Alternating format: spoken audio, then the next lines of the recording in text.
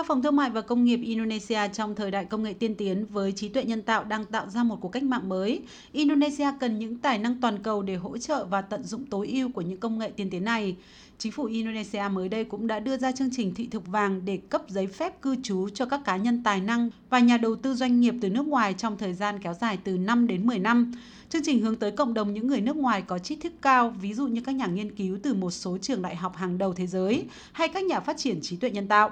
Giám đốc điều hành OpenAI Sam Altman nằm trong số những cá nhân đầu tiên được chính phủ Indonesia chọn cấp thị thực. Theo số liệu của Bộ Nhân lực, Indonesia có hơn 138.000 lao động nước ngoài trong 10 tháng đầu năm nay. Con số này tăng so với 111.000 người được ghi nhận vào cuối năm ngoái. Khoảng 48% người nước ngoài đến từ Trung Quốc, tiếp theo là Nhật Bản và Hàn Quốc. Người nước ngoài chỉ chiếm khoảng 0,05% dân số Indonesia, được đánh giá là rất ít so với các quốc gia châu Á khác. Tuy nhiên, cũng có ý kiến cho rằng Indonesia đang phải đối mặt với tình trạng dư thừa lao động. Điều kiện của Indonesia gần giống với Philippines, nhưng sự khác biệt là Philippines có thể xuất khẩu lao động vì họ có kỹ năng và trình độ tiếng Anh tốt hơn. Do đó, mặc dù làn sóng người nước ngoài đổ vào có thể hỗ trợ sự phát triển kinh tế đất nước, nhưng cũng cần ưu tiên cho người lao động địa phương.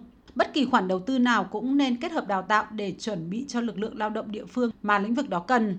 Một số hiệp hội doanh nghiệp nước ngoài tại Indonesia cũng nêu lên những lo ngại liên quan đến sự phức tạp của quy trình cấp giấy phép lao động.